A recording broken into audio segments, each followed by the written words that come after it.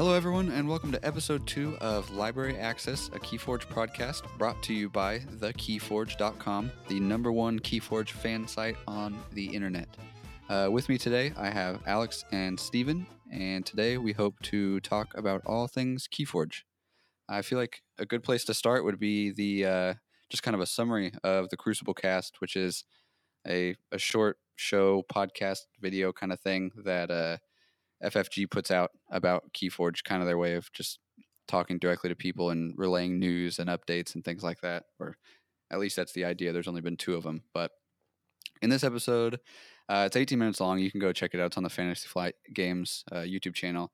They talked about a bunch of individual card rules. They talked about organized play, which I think was like the core message. And with that was the app updates, which kind of tied right into the organized play. Did you guys get a chance to catch that? Yeah, watched it a little bit this morning. I did not, but I saw it summarized in a few places. Okay. Yeah. And that was kind of the idea here, was just to summarize it a little bit. I'll be honest, I didn't catch all the rule stuff. I have a spreadsheet that somebody put out there that is like really super good about it. It lists all the cards, then it has a section for any potential rulings or interpretations or whatever, and they hash that out. I'll include a link to that in the description. It's actually a really handy thing to have. On my phone, I created a little like home screen icon for the rule book and for that spreadsheet. So it's like at our events, we don't have any official, rule people. So it's nice to be able to call on that, when there's any kind of discrepancies. But they talked about those rulings, and they talked about organized play, a little bit about how that's going to work and how the app is going to tie into that. And that's what I paid most attention to. I was hoping they'd make some mention. I was hoping, but I knew it was unlikely that they would make some mention of a potential like online way to play besides Crucible, like an official way. They did not, but they basically mentioned, what the Amber Shards vaguely are going toward. I don't know if do you want to sum that up for us? You listened to it, correct? Yeah. So more or less, the Amber Shards, by the sound of it, are going to be used for prize wall support, like they've done in past Fantasy Flight games, where they'll, you can spend your shards for specific Keyforge swag, or depending on the event, you could also use them for different. They used to do out like tickets and such that you could just use at a prize like swag vendor. But it sounds like this is going to be all just specifically Keyforge, and it's going to be all self-contained. And it also sounds like they're going to be using the keys that you unlock for entry into specific events as well. So, okay, that's interesting. I've heard it's been about a 50-50 split about how people feel about that. And I guess it's their own fault for assuming what it would be used for, because we were totally just left in the dark. All we knew was when you scan a deck, you get some of these Amber Shards, and you assume they're of some kind of value. I'm not sure how exactly I feel about it. I don't know what I would expect to get in return. I would love deck names. If I could spend 6 Amber Shards or whatever to name my own deck, that doesn't matter what the deck is. I just want a deck that's, of the name that I choose. That would be really interesting, and they're capable of that on a small scale, because I remember reading something about they were letting, I think it was like card shops, if they paid to come to this some kind of gathering thing, that the card shop owners go to, they could pay a certain amount or for their ticket and have a custom deck made for their shop, which I thought was interesting. So they certainly have the capability. I just don't know how much they'll want to open that up, and it would require a decent amount of policing, I think, so people didn't try to, be clever and get around name bans, or however that algorithm works. Mm-hmm. But yeah, I would be interested in that, or just a deck. Like it's like when you go to the smoothie shop and they give you a little punch card, and after you buy 10 smoothies, you get a free smoothie. I would love something like that, just something useful. And we have a little topic list. I referenced it before for what we're going to talk about on the show. And one of the other things I have are like tournament rewards, and I kind of feel the same way about that, about these kind of lackluster rewards. And I'm not complaining, I promise. I don't care. It's the the farthest thing down on my list of things I care about when it comes to playing Keyforge. But I'm still allowed to have an opinion about it. And I mentioned this because I went to a tournament, and the prizes were, I got it. It was a little tiny baggie of metal damage counters, which is neat. But there were like not enough of them to actually use. I think there was maybe 4 or 5 of them. Yeah, I think there's 5 in a bag. Yeah, which isn't quite enough to use on their own. And there was some other prize. I don't know what the criteria was to give them out, but they were the like house specific chain trackers. Oh yeah, the full art house, because they gave away house specific ones at pre-release as well, but it just had the house symbol on it. These are the ones that were the playmat, like the same that they're using the playmats for. It's the same images, just on the back side. It's just the chain counter. At the event I went to on the weekend, I believe that like they get a kit essentially from Fantasy Flight, and then it's sort of discretion how they want to hand out what's in the kit. So literally, for coming in last place, I got a full set of the promo trackers, which was a soothing balm for having put up a big goose egg in that particular local event. But yeah, honestly, my first thought when I saw that the app was tracking the Amber Shards was this is going to relate to online play somehow. Like if they roll out their non-Crucible official service, and presumably there'd be some kind of a charge for it. I'm not sure how other collectible card games that have an online component handle that. But my thought would be that you have 10 chards and you get a free month or something to that effect was my first thought. My guess, if they roll out a service like that, is it'll be free. And that's actually pretty much how it works. With Hearthstone, which kind of paves the way for online play. They've been the first one, I think, to do it really, really well.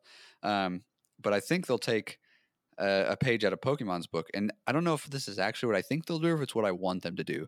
But Pokemon makes you scan in your physical cards to use online. And I think this is kind of where it forks off for me, and I don't quite agree with it. I think you can buy digital only cards.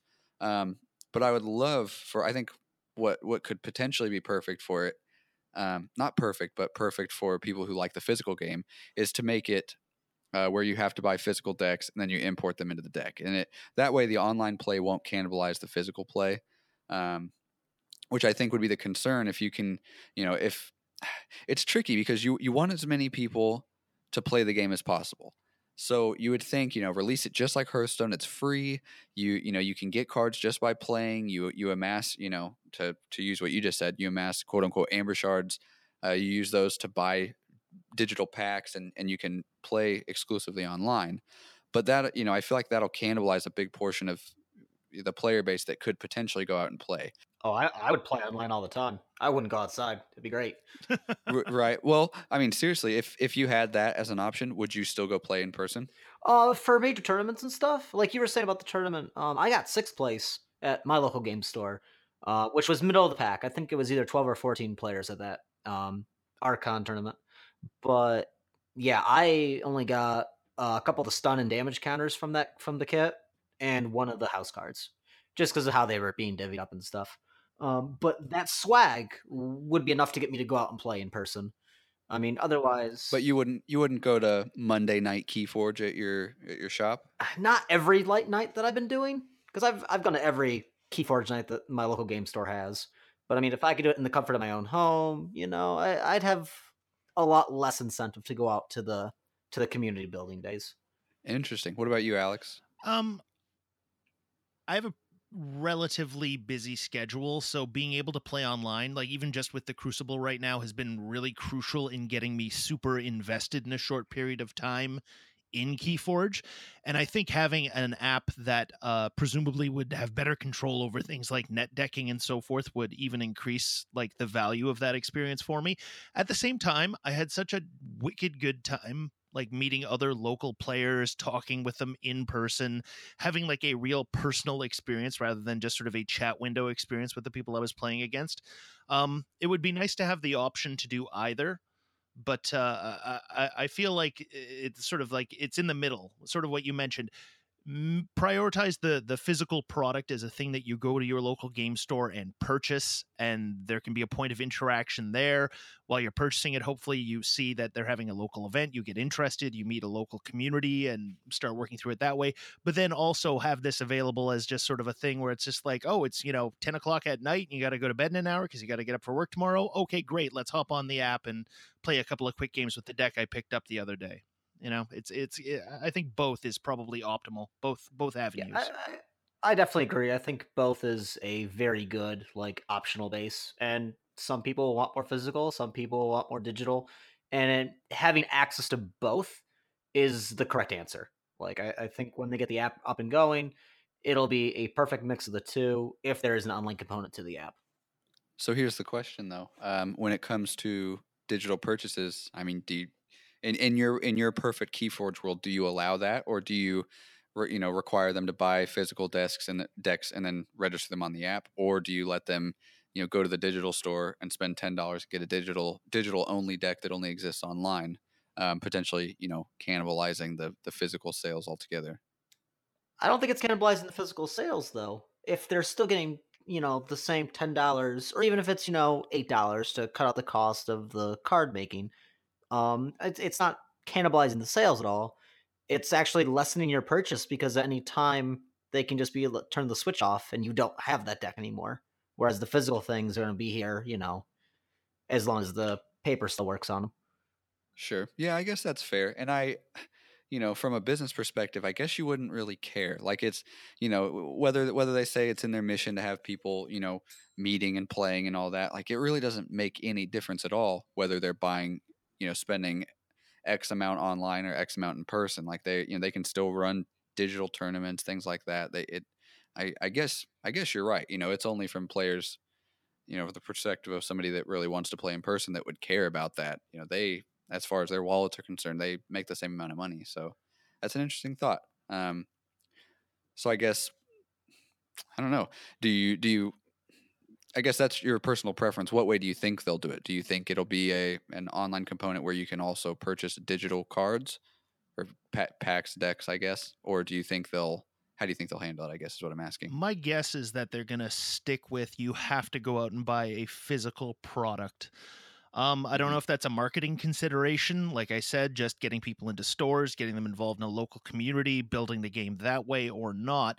But it seems like they've really gone a ways towards making that a focus and working around the limitations of having it be a game where there's no card substitution. Like the entire premise of Unique Decks seems so focused on that idea of a physical product that it would seem a little weird to me to go around that, even though, as you guys have pointed out, there's literally no difference between spending $10 on a physical deck or a virtual deck if they operate the same way in that virtual space. But my guess would be that they're going to stick with the purely physical product, at least for the next little while. Yeah, I definitely agree on that. And you can also see in the card design too that I think there's only one card I can think of off the top of my head that requires a random access, which is Mind Barb. Whereas if they were going to be pushing more towards the digital field, just like Hearthstone, they have a lot more ability to do RNG things. So I think that them only having the one card shows that they want to keep it in the physical realm as much as possible. I'm wondering if maybe another possible thing that they could try and sort of exchange Amber Shards for or monetize in some way would be purely cosmetic things within their online community. I mean, I know with Xbox Live and the PlayStation equivalent, people will literally pay actual currency to get cool things for their online avatar. I'm not sure if that would be a thing that would be appealing to Keyforge players, but it certainly might be a thing that they could offer in exchange for, redeemable cards that you win at local events, Amber Shards, what have you. I mean, yeah, I could see something like that definitely taking off. Just something. It sounds weird to say more practical, but the idea of swag doesn't really interest me a whole lot. Depending on what it is, I saw a thread on Facebook asking what your ideal tournament rewards would be, and I was interested in the thread because I didn't care a whole lot for what I got. I think the metal damage counters are cool if I had more of them. If I have 2 sets of them and I can actually use them, sure, that's a cool thing to have. It beats the heck out of cardboard. But the chain tracker, it's useless to me. It's a cool collectible. It'd be cool if I had a set and I could, store them away somewhere. Not a binder, because I don't have a binder for cards, because it's not how this game works. But if I just think they're kind of a silly thing to have, and I can't use them. I don't really know of anyone that tracks chains that way. But if you could replace that with something more practical, what would you prefer, as far as a tournament reward or a participation thing or whatever? See, I'm the exact opposite of you. I want all that swag. I want all that cool stuff. Like it's not that it's super useful or not. Like I enjoy the ones that are super useful more. Hmm. But I'd rather have it in my collection just to say that I have this. I won this wild wormhole playmat. I may never use the playmat, but I have it. A playmat seems useful to me. Like the things I would want would be, a playmat, deck boxes, card sleeves, things like that. Things that actually, I'll use every time I play. They didn't do card sleeves, but they did about the same thing with Netrunner. Because when Netrunner tournaments, that the top 4 got a deck box of whatever theme it was for the kit. The first place would get a playmat, and everyone got a card that they could use. But that was, you could slide those alternate art cards into a deck, which is something you can't do with Keyforge, obviously, unless they give you a deck as the prize. Right.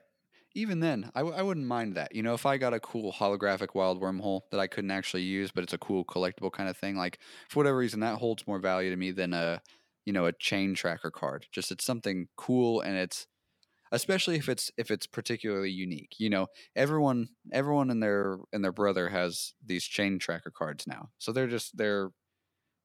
they're common as common gets. Right. So it'd be cool if they did these kind of limited runs of, certain holographic cards, and they weren't intended for official play or anything, but you had them. I think that would be a cool thing. I'd be okay. So they also say in the competitive rules that you can sleeve in or use any of the alternate art stuff. I mean, I don't know anything higher than store championship level, but if you had the physical card with the Archon name on it, I wouldn't care if you slotted in a fancy wild wormhole that you got from a tournament or any card. I mean, as long as you have the card there to represent, be like, yeah, it's part of the deck, it belongs here. Sure, and that'd be a cool way to show off, that hey, I won this. Like it's a matter of pride getting the swag more than it is the swag itself. I wouldn't mind that, and I would enjoy it. I just worry about then you start getting into a weird logistical area where you have people trying to cheat and people trying to swap cards out that don't actually exist, and maybe not at all. But if you introduce the possibility for people to alter their decks like that, which they already can, I guess there's introducing that doesn't change that.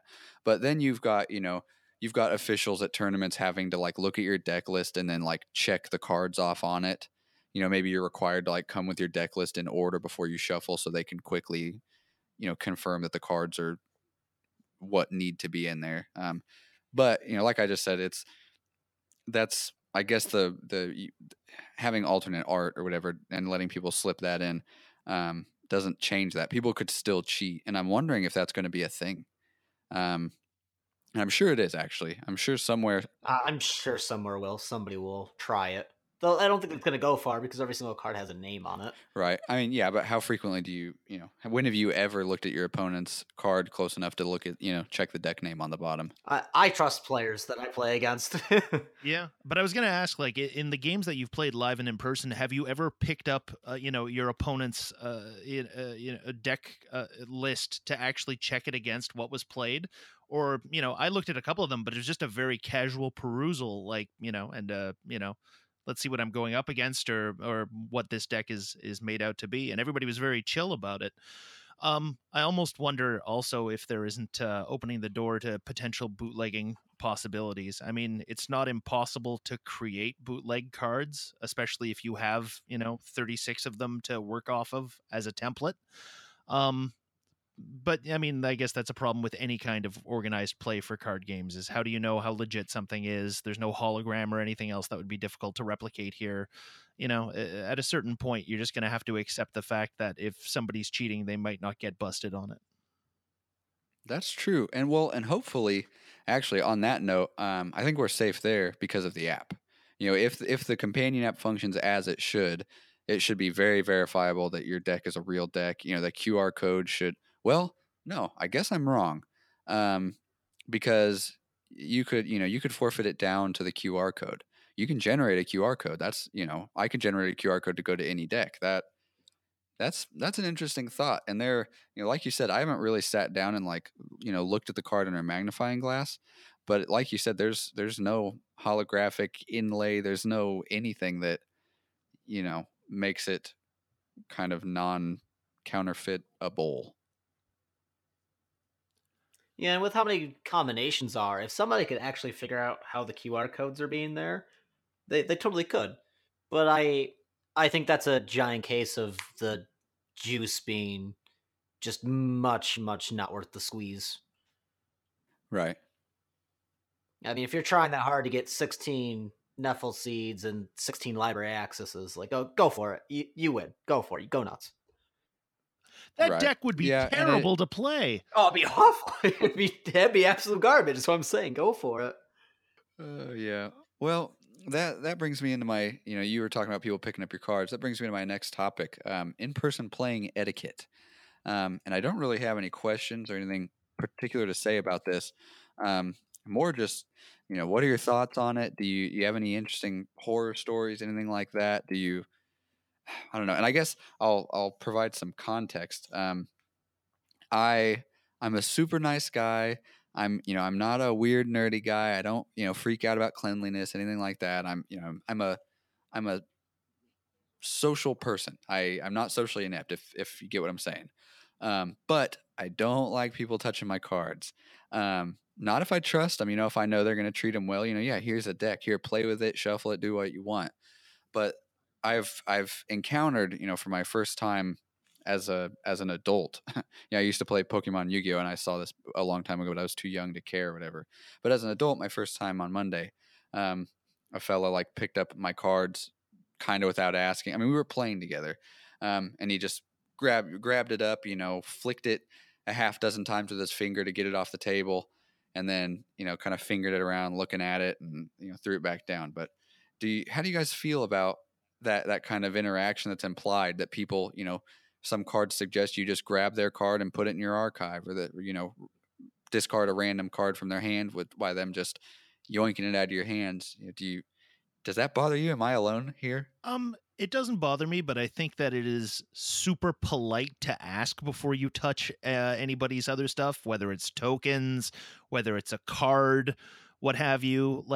We're still at a point now where I think some of that play has, there's no real culture around it yet.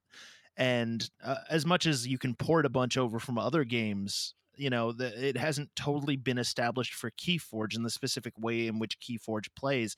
I haven't run into any scenarios in which I've had any of my creatures put into my opponent's archive, but I do have an acquaintance, somebody I went to high school with actually, whose son was playing at a local event in our hometown, and I noticed he posted on Facebook in one of the Keyforge groups that because of that, his son had lost a card out of his deck, and that deck was now essentially useless because of it. So I mean, I got to assume that at a certain point some culture is going to rise up around that. But yeah, I think just the rule of thumb would be just ask before you touch somebody else's stuff. Right. Sure. Yeah, and that's a concern with the unique deck format. If your card gets frayed or accidentally stolen, or some rogue person you're playing against decides to rage bend your card in half, you're really kind of screwed, unless FFG comes up with some solution for that, which they won't, I don't think, because the idea of them doing a single print on one card to send you, it doesn't seem plausible to me, unless they charge an obscene amount of money, which might not be a huge deal. If you have a deck you love, it might not be a big deal to spend $6 to get a single replacement card, but just the logistics of that, it seems really unlikely. You can also there's the potential for, I guess it's it's up to FFG to come out and say something like, proxies are allowed, even in tournament play. I don't know if they would ever do that. I don't know if that's a thing that's ever happened, but there really hasn't been a case, unique deck game where that could, be a necessity. But if they were to come out and say, yeah, official approved proxies, the officials of the tournament, if they confirm it's a proxy and it's the only one in the deck and this and that, maybe something like that can stop this unique deck game concept from being kind of a scary, dangerous one to play. It's a thought I had. I was playing across from that guy who kind of fingered the cards in a weird way, and he didn't seem malicious, but he was just one of those guys that I wasn't so sure about. And it was crossing. I was doing really well. Not to brag, but I was like 100% win rate that night. And I played the guy like 3 times in a row, and I was winning every time and just stomping him. And I'm honestly not saying that to brag, but just to provide context. And it dawned on me, like, man, I don't know how common it is for people to rage out, but like, this guy could grab one of my cards and bend it in half, and this deck is just done. I can play it on Crucible, sure, and it kind of scared me. That I don't know. It's been something that's been on my mind, ever since then. Oh, I was going to say there's also the strong possibility that a purely accidental thing destroys your deck. Like, is there going to be a culture around please don't bring a soda to the table because if you spill it, my deck is destroyed, or even one of my cards gets touched by, errant water dripping off of your, coat because you came in from the elements or whatever? I mean, I'll be very curious to see what kind of etiquette comes up around that. Mm-hmm. I'm also curious, and maybe the community decides on their own as far as the rules go with absolutely no touching of your opponent's cards, unless they give you explicit permission, or maybe when an interaction occurs where one person takes a card from another person's hand or deck or archive or whatever it is, that is facilitated by like the owner of the card to where you never actually touch it. I don't know. That sounds tricky. You throw a card in their archive, they want to check their archives, they have to be able to look at them. But maybe, I don't know, maybe there's no good solution to it. I guess there's not a solution to every problem, and this might be one of those. I think the solution is going to be sleeves. I mean, well, sure, yeah, I've got my card sleeved up, but like he was saying with a soda, if you drop a soda on the table, like it's getting in the sleeve. But it helps take away a lot less of like all those other problems. Like, I can't stop someone from bending a card, obviously, but I don't care if someone fingerprints are on a sleeve or something like that. And I think that just sleeving cards is good etiquette in any game, but I think it's more so in this with I guess the word is frailty of the deck. In that way, it's the easiest way I can think of to explain the unique setup is that every deck is frail, and that you lose a card, the entire deck is done. Sure. The more I think about it, I would guess that they'll come out with an official ruling on proxies, and it'll become a normal acceptable thing in the community. Your dog eats one of your cards, or your kid bends it or something like that. The idea that they'll say either that or they'll provide a solution for you to buy a new card. The idea that they would say, sorry, you're SOL, go buy another deck. I think that would leave a sour taste in too many people's mouths, because that's I haven't heard that as a concern. The game's so new, the biggest concern you hear is no constructed, things like that. But once that kind of blows over and it levels out, those are people are going to realize like, oh, this I'm holding a newborn baby, a priceless artifact in my hand, and it's it's very fragile, very valuable. So hopefully they come out with some kind of solution, whether it be etiquette or proxies or the ability to buy new ones. Those old laminators you had from school, just airtight seal a card. I mean, it's not a bad idea. It'd be a thick deck, but it wouldn't go anywhere. It'd be safe. It'd be good. That's right. Speaking of tournament play, what do you guys use for tokens? Up until yesterday, I had an extremely Bojack set of tokens that I put together out of other board games that I had lying around. So stole a bunch of blood tokens out of the blood board card game, and made a bunch of like paper tokens for stuns and various other things. And then yesterday, my starter kit that I ordered weeks ago finally came in the mail. So now I have the quote unquote official tokens, which, to be perfectly honest with you, I'm gonna probably be replacing in pretty short order because I don't really like the feel of them. The cardboard feels kind of chintzy to me. I would like to get some of those super deluxe tokens, but I don't know if I'm down to spend like $100 on them. Because yeah, they all seem to be a little bit more on the pricey side. If somebody could come out with a good, cheap $20 solution with everything that you needed in a one-player kit, and you could get a hold of it, and it was, yeah, no, I'd straight up buy 2 sets, for me and a friend to play. Well, boy, have I got news for you. Stay tuned on thekeyforge.com on this upcoming week, and you might be pleasantly surprised with a token flavored treat. This Oh, sounds like wow. spoilers. Are you giving us some spoilers? It's a little tease, something maybe, call it what you want, but just be on the lookout because I too am frustrated by the $100 sets of tokens and keys and counters, and nay, no more, I say. And I mean, don't get me wrong. If you want to spend that much on the tokens and they look awesome, like go for it. Invest in the hobbies that you enjoy in. But like, I just got a starter set yesterday. My local game store has just been selling out of them so rapidly that I haven't been able to get a hold of one. So I've been just using my old Netrunner tokens because sadly Netrunner's dead. But they all work and they're easily distinguishable, and I'm easily to use them for. And I'm probably going to keep using the Netrunner tokens because I'm so used to them now. And unless I buy a higher quality token set, I'm not a big fan of the amount of tokens that I got from the box.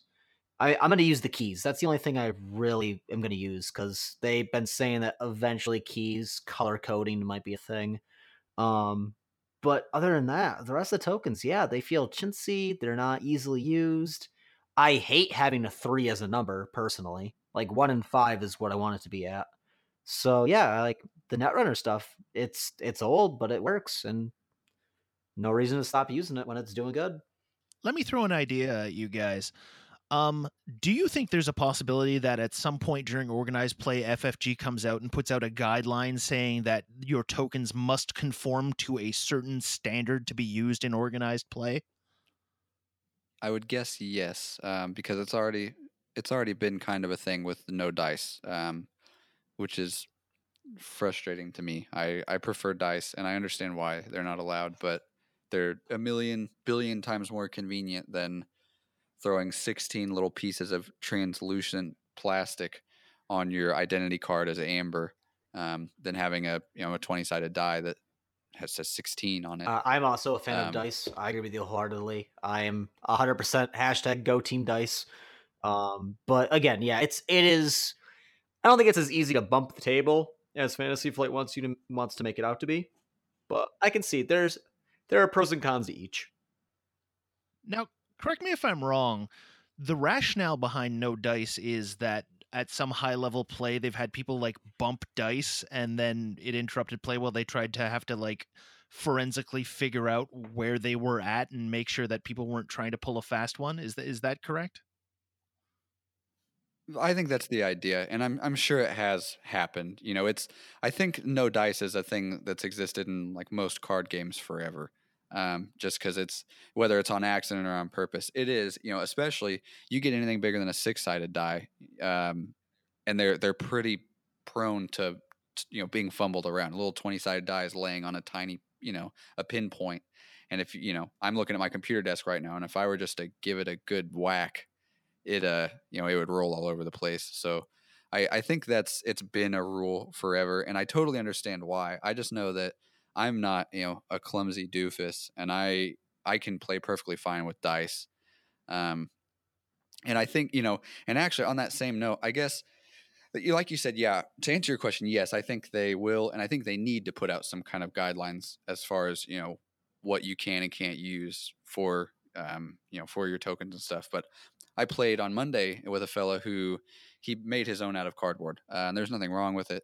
But just the way the table was set up, he had at one point I used the number 16 because it seems to happen a lot. Like me or my opponent will just amass a bunch of amber in a turn or two, and he had like 14, 12, 16, some giant number on his identity card of these gigantic amber tokens he created out of cardboard, and they were like 2 inches away from his, from the stockpile or whatever you want to call it, the community pile of amber.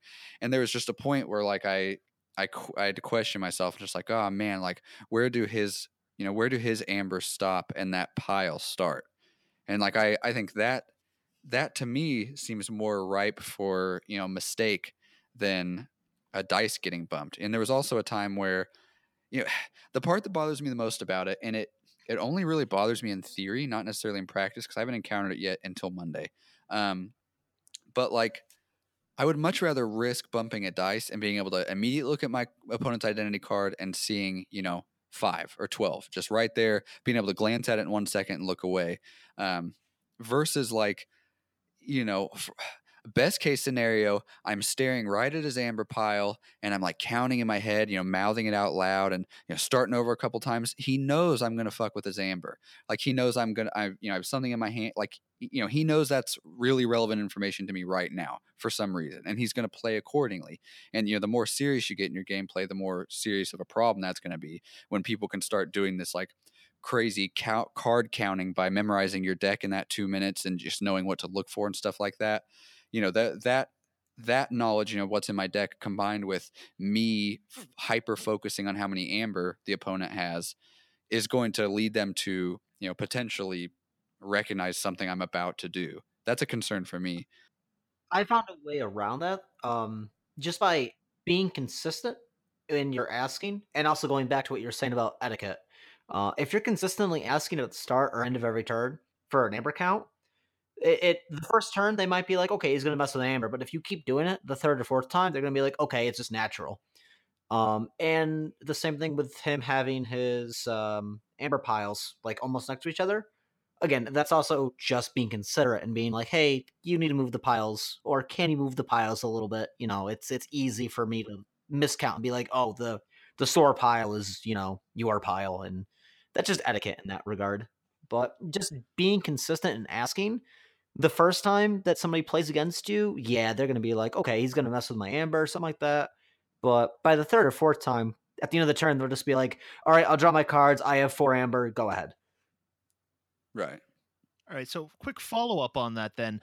If FFG at some point comes out and says you have to use tokens that conform to this standard, here are the official rulings about what your tokens must be like, is it then contingent upon them to provide those tokens themselves, or a standard version of those tokens, like in or outside of the starter set? Or are they basically mandating, if you want to have guaranteed tokens that conform, you gotta buy a starter set, whether or not you want like the other decks that are included with it or not? I would guess they would surely make it an option to go buy from them. Otherwise, there'd be too much discrepancy, and it wouldn't give shop owners the ability to confidently say no, sorry, that won't work. Because then there'd always be the like, well, what do I go buy? Like I went and bought this specifically because I thought this would work.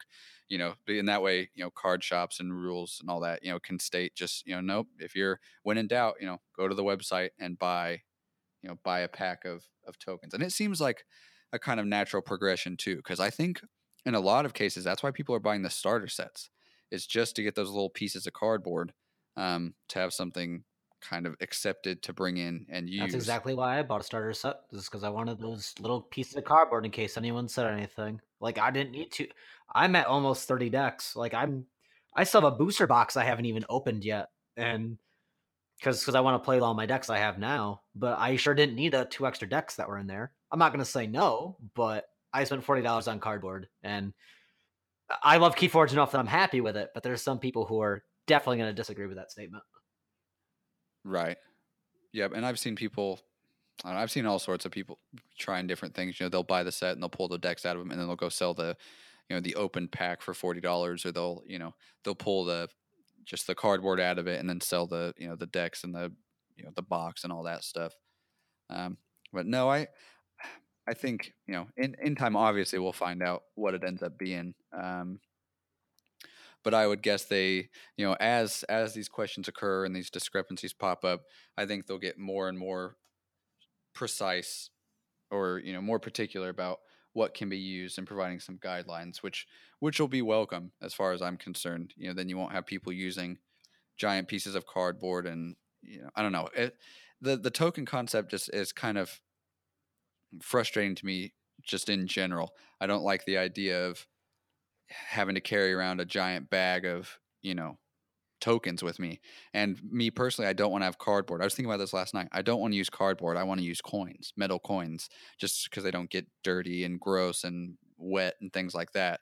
But for me to have, however many I need, 30, let's say I bring enough to be able to supply for 2 people just in case. I have 30 pieces of amber. I have, 15 damage counters, things like that. And just, I've got these little, at the end of it, I've got these rolls of was essentially money, rolls of coins in my, my pocket or my backpack or whatever. It's tedious to me. I don't like having so many things. Or the people that come with, the cards for stun. Yeah, they have a whole deck of like cards that aren't like actual cards you play with. They're stuns, and it's too much, I think.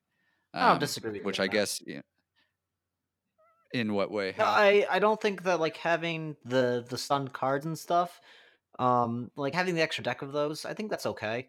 But for the token wise, like as long as you bring enough that in it is clearly designated as Keyforge tokens, like what they're made out of doesn't super bother me. I mean, it will if Fantasy Flight comes out with a like a restricted list of what the tokens need to be. I mean, that's going to be the thing that probably will happen at some point, I feel. But as long as you bring whatever tokens that you feel like you need to, like you should go and have as whichever kind that you want and the amount that you want. If you want to bring enough for both of us to have some, that's really nice of you and I appreciate it. But I should be at least at a level of play that is what most people would be going for, which is what I would assume to be like either tournament or casual, but have their own stuff. I would expect someone to have their own tokens. Now, if it's a new player and you need to share, yeah, not a problem. Like, having a little extra is never going to hurt. But I think you don't need to go for 2 players all the time. Just go with the things that you need.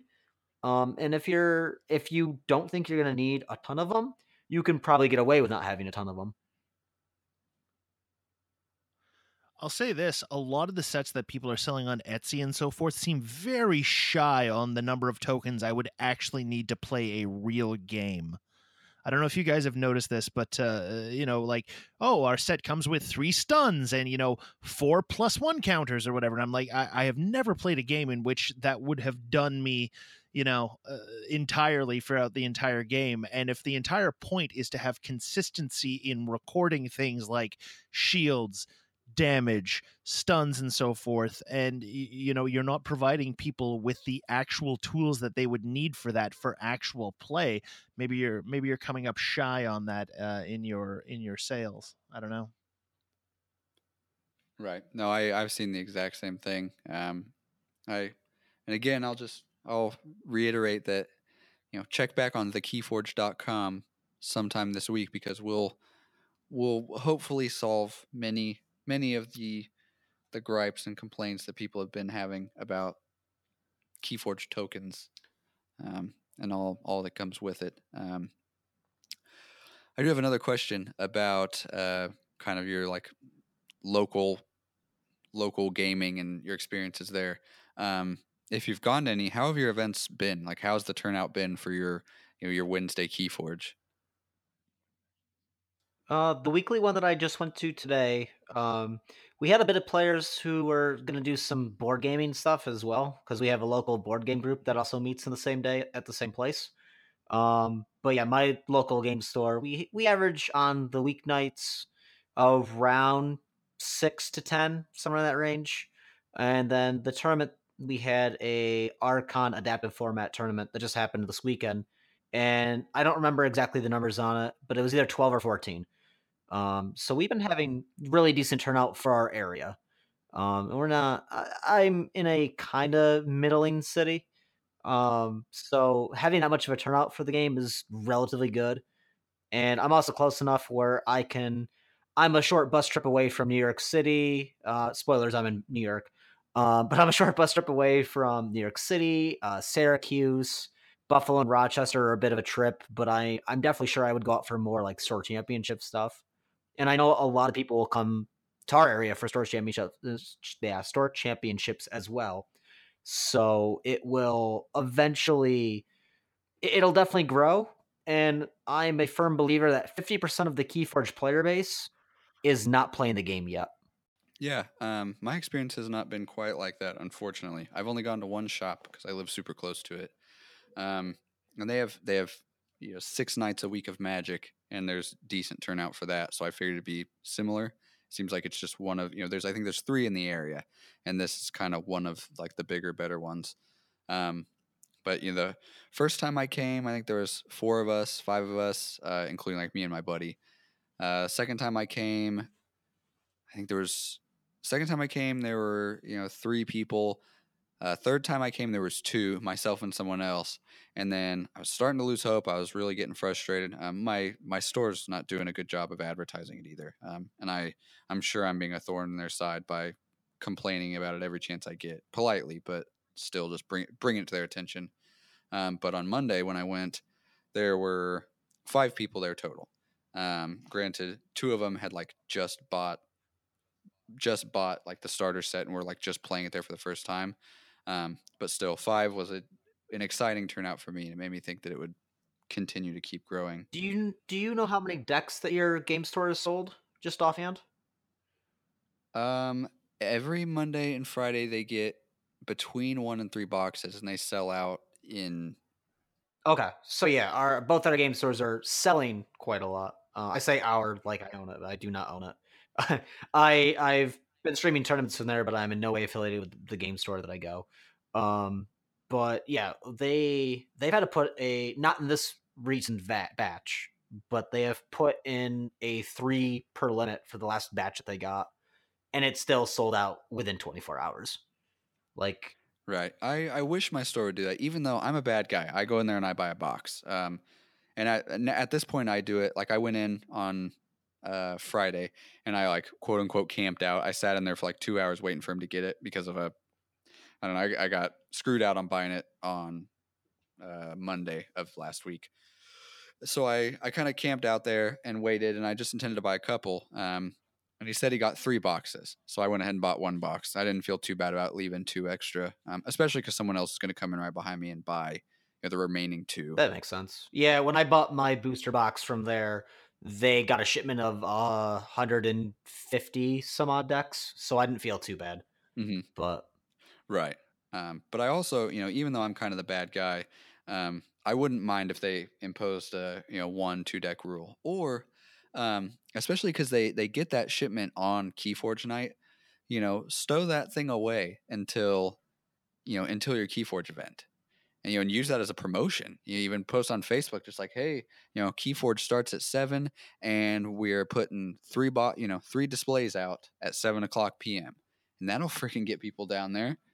I might even run that by him. I'm sure they're sick of hearing from me. The event I went to on Sunday had like 20 people at it, which was nice. So lots of play and lots of different opponents. And I would guesstimate that probably like 50% of the people actually, while they were there, bought another couple of decks. Some people I know I played against literally were opening up their deck like in the minutes before the tournament started, even though they already had decks. They just wanted to play like, solo sealed, I guess, as an idea. So, obviously having that kind of event is good for sales of the product. So, I guess your idea of reverse engineering that idea of you want to buy Keyforge, come into the store while we're having an event. And that's the only time you can get Keyforge is actually like a pretty good and interesting one. It seems like a lot of the stores around Vancouver have been getting it in dribs and drabs. I know the store that's literally like 2 minutes from my house, it was one of the only places you could get it for a little while. And because they're more of a board game store that I don't think any of like the standard card game players go to for any reason, they were able to keep it in stock for like a significant period of time. But now they're sold out. But now it seems like the larger stores have all got it back in stock. I don't think there's any shortage of product in the city. If you're looking for it, you can find it.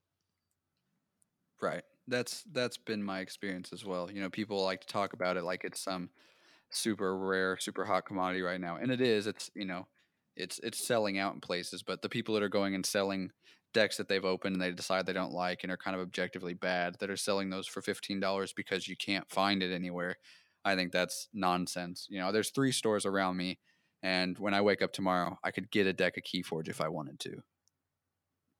So with that though, if you don't mind me swapping gears a little bit, how do you think in your, just guessing, it is the season of giving.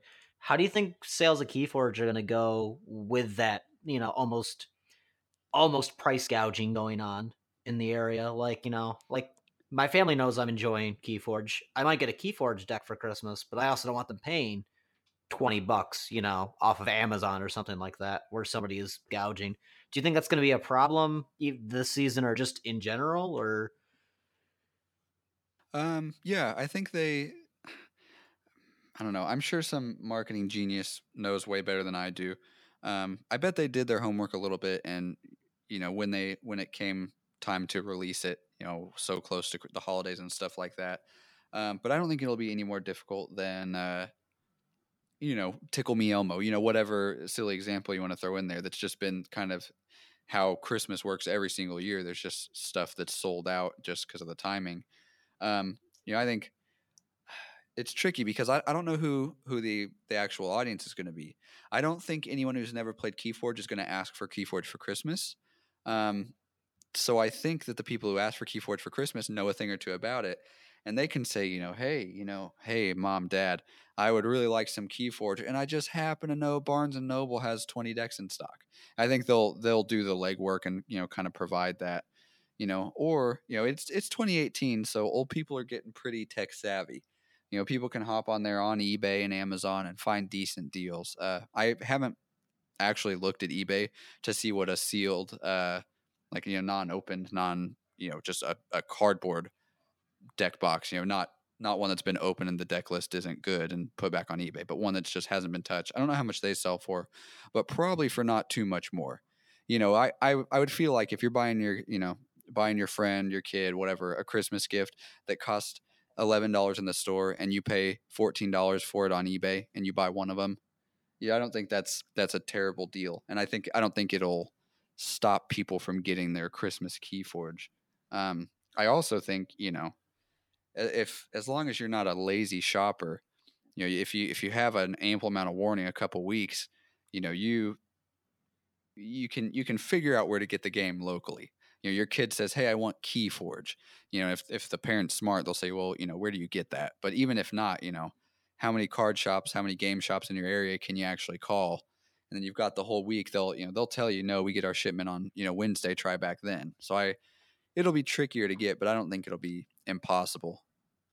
I'll say this, in Canada right now, if you want to buy Keyforge via Amazon, the price is incredibly gougy. It's $25 Canadian for a sealed deck. And if you want the 12 pack of sealed decks, it is 200 Canadian dollars. Which isn't that. yikes. Yeah, no, it's super gougy right now, and they will make sales on that because there will be people who left their Christmas shopping till very late, and their significant other or their brother or their cousin or somebody else wants Keyforge for Christmas, and the only way they can get it is by using Amazon Prime to get it shipped to them, and they'll pay the premium just to have it for Christmas, which is a shame because I think one of the hugely appealing things about Keyforge is its affordability to get into, which is kind of what makes it a perfect stocking stuffer. Like, I've literally bought Keyforge decks to give to people for Christmas this year as just like a very small, like, here you go, and if you want to play, let's play over the holidays, it'll be fun. So somebody taking advantage of that and then going deep on the price gouge is kind of antithetical to, I think, the way the game is kind of put out there. But we've already seen tons of price gouging and all kinds of weird, double horseman deck for X number of dollars and so on and so forth. So you can't ever really get away from that entirely. But bless the people who are still selling at MSRP, because I would hope that that'll help build the game over the holidays. Support your local game store. Buy from a reputable dealer. Well, and the other thing I'll say about that is, people buying aren't stupid, and if they can't find, what they need, but they know the game store sells it reliably and consistently, gift cards exist.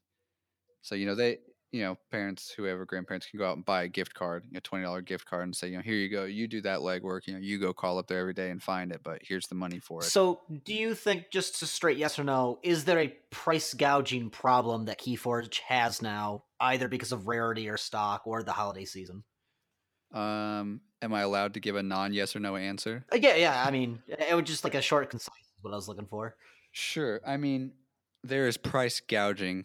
I wouldn't call it a problem. And it's to be expected with anything, anything collectible, anything collectible and anything new.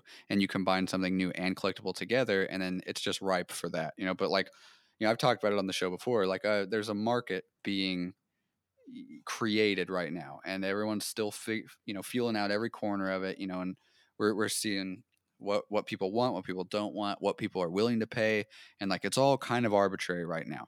Like horseman decks were a good example, and it'd be interesting to see somebody kind of map it all out, how quickly that declined. People were willing to pay $500 for it, and then a week later realized that, oh, horseman's not good, and now people are doing that with time travel. You have a good time traveler deck, and people give you $200 for it.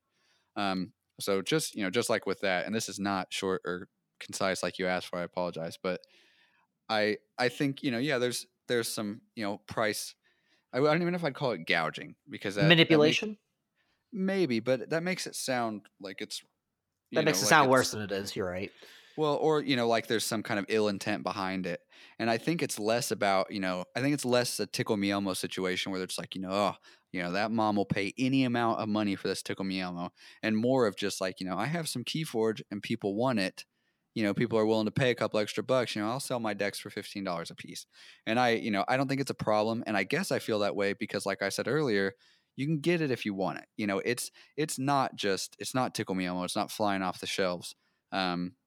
They sell quickly and they're difficult to find, but not impossible. So I almost don't feel bad if somebody goes out and, stupidly buys decks for $15 or, $25 or whatever it ends up being, because it's not impossible to get. It's just, you're just not doing your homework. You're being kind of lazy by, not calling around, not waiting a week for it to get back in stock. It's not a thing where, somebody has all of the water and you're dying of dehydration. It's more, there's water down the road, probably, there's a pool 2 miles away you can go get some water at, but you're lazy and you'd rather sit at home and, just look on eBay or Amazon or whatever. I don't know. That's kind of my thought on it, is I don't mind people playing with the market when it's, not the sole way you can acquire it. And I agree with you on that. I mean, I'm one of the crazy people. I sold a Four Horsemen deck. It was the third deck that I opened up. I sold the opening, release day. It lasted 2 hours on eBay. Someone gave me $170, and I just reinvested it into Keyforge. I put a buy now at 170. I was like, all right. So I mean, if somebody wants it for this much, they can have it. If not, people will bid on it. I'll just reinvest the money in Keyforge, and I have now finally just put my own money back into Keyforge. Mm-hmm. See, in my experience is the opposite. I opened a Keyforge deck on Friday, and nobody wants it. Nobody, I got a $25 offer on it. I told them, no, thank you. But that's fine. I don't think I want to play it. It's not particularly interesting. Maybe I'll do what you did and throw it on eBay and just see what happens. Yeah, I mean, just starting at $10, and you at least make your money back if someone gets it. That was my only real thought. But yeah, that's what I'll do. So we're going close to the hour mark. I have one more topic that ties in with the first thing we talked about with the Crucible cast. They discussed chains. So the concept of chains in game, you get assigned a certain amount of chains, and I think it's 1 through 6 chains. You draw one less card on your draw turn until you exhaust those chains, and each time you should draw, you shed one of those chains. If you're confused on that, just Google it. It's really simple, way simpler than I explained it. But there's a concept they're going to be introducing with this new app. It's going to track in both like tournament play and just casual play. You'll be able to track your wins, losses, like you as a player and each individual deck. There'll also be a power level component. I'll link the Crucible cast in the description so you guys can watch it. It's 18 minutes and I don't need to rehash the whole thing. But with that, they discussed chains, and this isn't new. It's not news. We've known about this. But decks that are too good will be assigned chains from the get-go. and I'm trying not to like inject any bias on it because I feel really strongly about it. But the question kind of comes up like, how does it how do you feel about knowing that the deck that you get that may be like objectively the best deck in the game will also end up being the worst deck in the game? Like you will literally be punished for doing good. Do you I don't know, do you think it's fair? Do you agree with it? How do you intend to play around it? Just what are your thoughts on it in a whole? I think it really depends on how they implement. Like, it's quite possible that they won't go necessarily, as strict with heavy chains on the best deck as we're all imagining that they're going to go. I do think that it introduces an interesting element to the idea of organized play, which is do I bring a deck which I can pilot really well and that on paper isn't amazing, but that I know can perform, or do I bring my high powered deck and eat the chains just so that I can use what I feel like is, sort of the objectively better deck in my possession? I think that decision point is super interesting, and it'll be really interesting to see how FFG guides that as a principle within organized play. The dilemma with what you just explained right there, though, is that chains won't be assigned based on the cards in the deck. It will be based on your win-loss. So in both of those scenarios, you'll be penalized with chains, assuming it's not a brand new deck. Yeah, I think it's a good idea in the idea phase. I'm not too sure how well I like it in practice, because it feels like to me the absolute most amazing best deck that is ever going to come out of Keyforge, and the absolute worst deck that's just all artifacts that doesn't gain any amber, like absolute garbage. And they want these two decks to be at some point a 50-50 split on win-loss ratio. That's what I got from how they were talking about it and how they are like doing the game design of these pre-game chains. And in theory, it sounds great that at equal skill level, the best deck and the worst deck ever created will win 50% of the time. But at the same time, that very much sounds to me like it's a coin flip.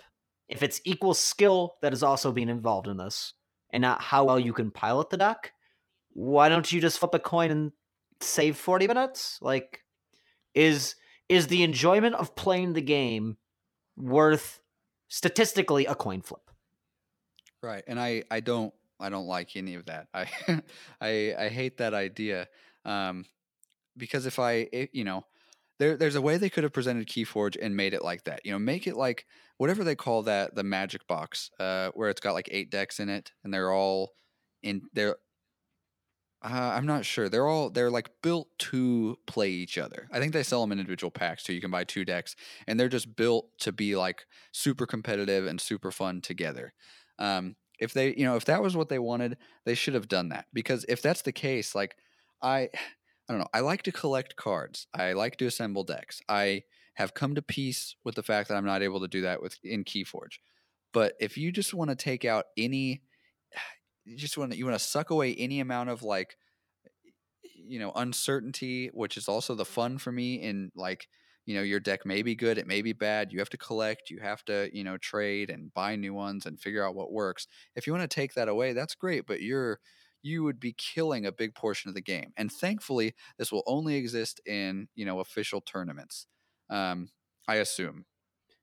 And I believe it's only going to exist in lower level tournaments. I've heard from what it's been saying that the chained events are only up till Store Championship. They might change that later, and I might have been misremembering this, but I think it's only up until Store Championship does the deck chains matter for it. I would almost rather it be the opposite way. I'd rather it be, up until that, it doesn't, chains don't exist. And then when you're getting to the real deal, then penalize, the amazing players because they know what they're doing. They can pilot a bad deck. But I don't know. I don't want that coin flip. I don't, I want to be able to have the best deck, the best deck I can get. I want to be able to beat the people I encounter. I don't want, it's not that I'm sour about losing or anything, but I don't want the kid that, doesn't know how to play Keyforge and just opened his deck to beat me. Like it does suck away a lot of the fun for me. It's like okay, here's a weird example that is like not even fully thought out. Mario Kart. Especially Mario Kart on the Switch, I remember just felt so broken to me. I didn't play the Wii version. I didn't play the GameCube version. I went from, N64, Mario Kart 64 to the Switch version. I don't know if anyone else has done that, but in my experience, the items in Mario Kart for Switch are so broken. And by saying that, I mean, if you are the best player, if you are the best at Mario Kart, it doesn't matter because those broken items will throw you back to last place. It doesn't matter how skilled you are, how good you are at racing or avoiding or getting a lead. It's designed kind of like that 50-50 split you were saying with the chains to just, to take away any advantage you have. And I don't like that. Like I like to be able to, learn my deck and be good at it and, be rewarded for that. And I don't want to be punished with this, nuking of chains, these chains nuking my deck and making it so impossible for me to succeed. Like, what's the point? Like you're already on thin ice, FFG, with the way you've kind of made this unique deck game, which is turning out really cool. I'm not complaining about that. But if you want to, you only get to wildly disrupt one corner of the card game market at a time. You make it so people can't collect and customize their decks. That's great. So they have to go out and buy and buy more and more decks until they find the one that's perfect. Well, you can't have that concept and also penalize people so harshly for having a deck that succeeds. And I get it. Sometimes decks, with the algorithm, it's not perfect, as we've seen with the names. You can have a broken deck. I'm sure decks exist out there that are just absolutely, turn one broken. And maybe there should be a solution for that. But I guess, I shouldn't be saying any of this until we learn how liberally chains are given out. Because, maybe maybe it's, once you have a 10-to-1 ratio or something, I don't know what it would be. That's when you get one chain or something like that. Maybe it's a really kind of lenient system. I want to say that it was 3. If you win 3 times in a row at a local or a store championship level, that's when it gets chained. It gets 1 chain for every 3 that you win in a row. 1 chain for every 3 times you win in a row, and you lose 1 chain every time you've lost 3 in a row. Don't quote me on this. I know I'm saying this on the internet where it's going to be here forever, but I think that is the way that they explained it from the last that I understood it. And with that chain, it's like a permanent persistent chain. You don't shake it, when you're supposed to draw, right? You do, yes. You just start the game having chains, like you've played a card, like you've played Gateway to Dees, and it's going either you have the 3 chains and you start losing the chains when you would draw. Right. It's just acting as you start the game with a handicap. You can shake the chain eventually, but you start the game out. Okay, that's what I was curious about. And that doesn't make me feel any better. I think the idea of shaking with chains is interesting too. I think it'll just get abused. You'll have the person that's got the most broken deck they can find is, if that's the system, that's not going to stop them. They're going to go to events and lose on purpose to get those chains shook, to get rid of those chains, if that's the system. I don't know. It doesn't sit right with me to be penalized for being good. And like in my case, I don't have a broken deck. None of my decks are crazy good. I'm just good at playing them. And I don't think it's fair that my deck gets permanently, I don't think it's good that it gets kind of penalized for me just playing it well. And it's also really dependent on like the people I'm playing against. Like, what if the people I'm playing against are just really bad? And then you're having people like, throwing fights because like, man, I really don't want to get this penalized. I know there's a bigger tournament next week. Let me just throw this game. Like it seems like it'll disrupt gameplay more than it will make it fair. I'll say this, to take it back to your Nintendo metaphor from earlier, one of the reasons that Mario Party and Mario Kart are designed the way they are is for the purposes of inclusivity. So the idea being that it doesn't matter if I'm a hardcore gamer and I'm playing against my grandma and my little cousin who have never played Mario Kart or Mario Party before, we're able to have fun because I'm just not stomping all over them. Not that I would stomp all over my grandmother or my little cousin. And that seems diametrically opposed to like card gaming culture at a tournament level. Like, that's not the reason why people, I mean, sure, maybe for in-store events where you're just playing casually for fun, it makes sense, but on a tournament level, it seems very odd to me that they would want to implement it that way. I guess we're just going to have to really wait and see how it is that they implement it, how strict they are about what events require chaining, and also I think, how hard it affects, actual play. Like, does it drive people away from the game? I guess, because there's a couple of people who I've mentioned this to is just sort of a casual, like, when they said, well, what do you do if you've got a bad deck or a super awesome deck? Doesn't that unbalance the game? And I said, well, change. And they're like, that doesn't sound that great to me. So, it's enough to actually turn some people off from the jump. So it'll be interesting to see. And I mean, I'm gonna drop another Nintendo Forge podcast going on here. Smash Brothers, like they have in the same regard, you can set like handicaps for your different characters, like so you can make a game that is balanced and fun that you're playing at a casual level.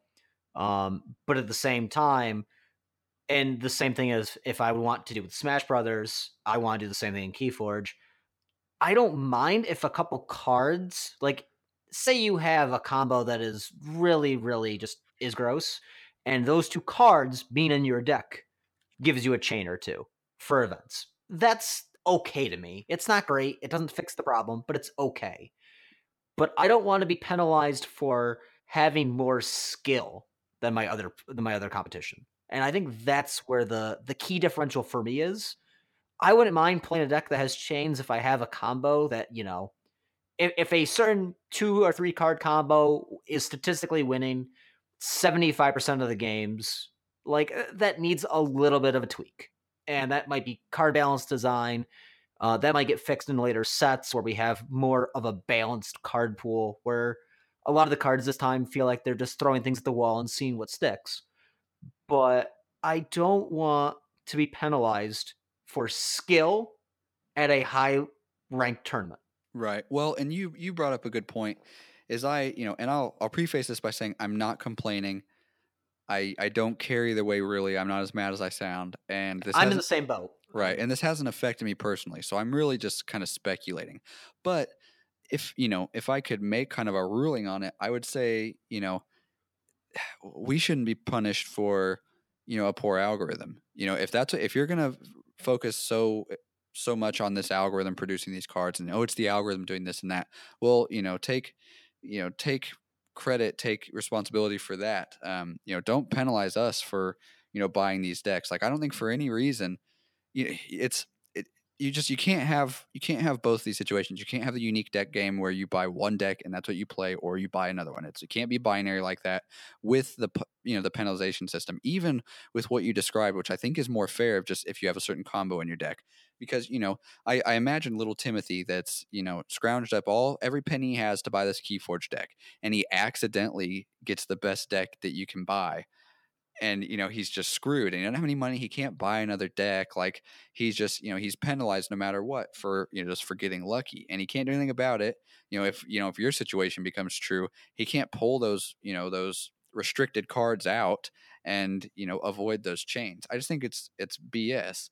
So what I would suggest, more than them kind of embracing this chain system, is make your algorithm, airtight for the next round, the next, set of cards. And then when a tournament comes out, perhaps they restrict it to, no, Call of the Archons decks. You have to play a deck from this new set. I'd be okay with that. I don't like the idea, I don't like the idea of being penalized for being good or having a good deck, or for my opponent being bad. Like, none of those things are mutually exclusive. But, if even one of those things is true, I don't think I should be penalized for any of those. I don't think that's fair. Now, can I ask you this, though, real fast? Would you rather give yourself the chains at a local tournament? Be like, I know I'm better than little Timmy. but I want him to be on equal footing, so he at least says the thing. Would you be okay giving yourself the chains, or would you rather win the tournament? If I'm playing in a tournament, no, I would rather not give myself chains. If I'm playing casual, if little Timmy's just starting out or, whatever, if I know my deck's good, I'll, sure. I would like it to be an unofficial kind of thing. Just like, hey, don't worry, I'll have, 7 chains. I'll help you out.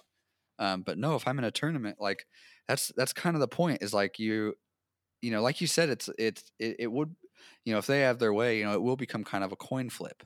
And what's the point? It doesn't, and I guess a solution to this is sealed. Nobody's getting chains if they're sealed, unless unless they just go full wacky on it and assign chains to players and not decks.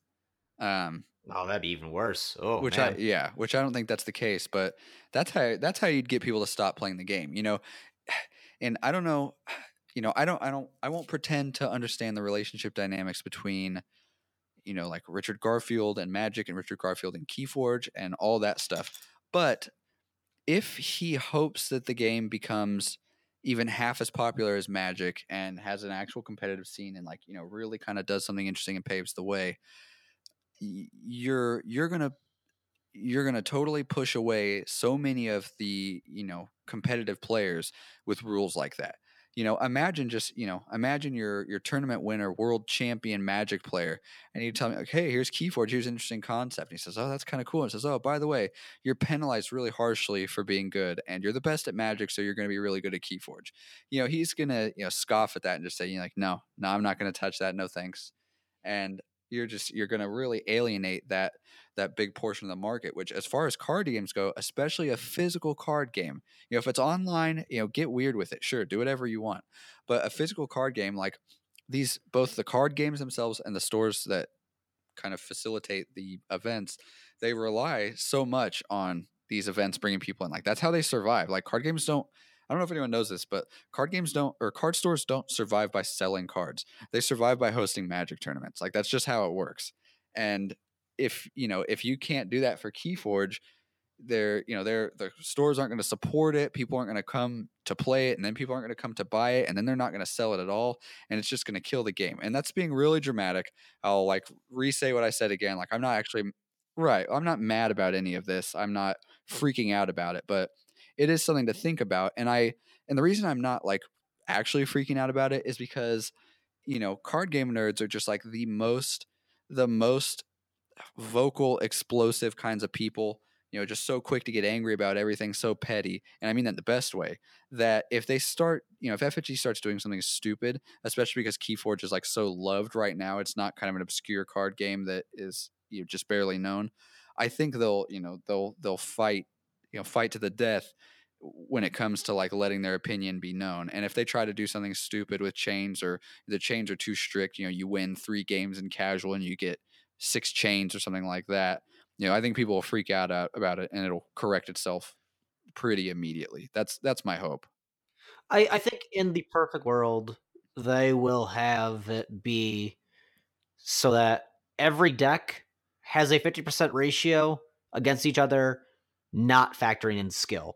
So your skill piloting the deck is what the determining factor is. So it's not a coin flip, and it's specifically based on your skill with the deck that you pilot, not the insane amount of cards that you can draw on a single turn or like these crazy combos. It is just specifically down to your skill. And I think that's the perfect world. Yeah, like if we were to liken it to something like a golf handicap is purely for scoring. It's not like they say, well, you're a much better player than this person you're going up against, so you have to wear this cinder block around your neck attached to a chain. Like it shouldn't be an impediment on gameplay, I guess, is sort of the perspective that you guys seem to be espousing. And I agree with that entirely. I think I mostly just like it from the perspective of it provides a means to place a handicap on the game, which hopefully will prevent the situation that you have with other collectible card games like Magic, for example, where a deck combination comes out and stomps all over everybody, and then after a certain amount of time they just ban the cards out of it. You can't do that with Keyforge, because what are you gonna do? Ban decks? Not feasible. So I guess, we'll really have to see how it gets implemented. It's not a perfect solution, but it's at least an interesting one to try and address that issue. We'll have to see what happens. Right. Yeah. Well said. And it looks like we're at about the 1 hour mark, so I think we should call it for this episode. Thanks everyone for listening. This was episode 2 of Library Access. You can find us on YouTube, youtube.com/thekeyforge. We're also on anchor.fm, Library Access. You can search for us there. And we are everywhere podcasts are. We're on, iTunes, we're on Apple Podcasts, we're on Spotify, we're on Google Play, we're on Podbean, we're everywhere. Also check out thekeyforge.com, the number one Keyforge fan site on the internet. If you guys have any suggestions for topics, anything you want covered, anything like that, let us know in the comments. We'll be happy to touch on them. But if not, we will see you guys next time, and thank you for listening.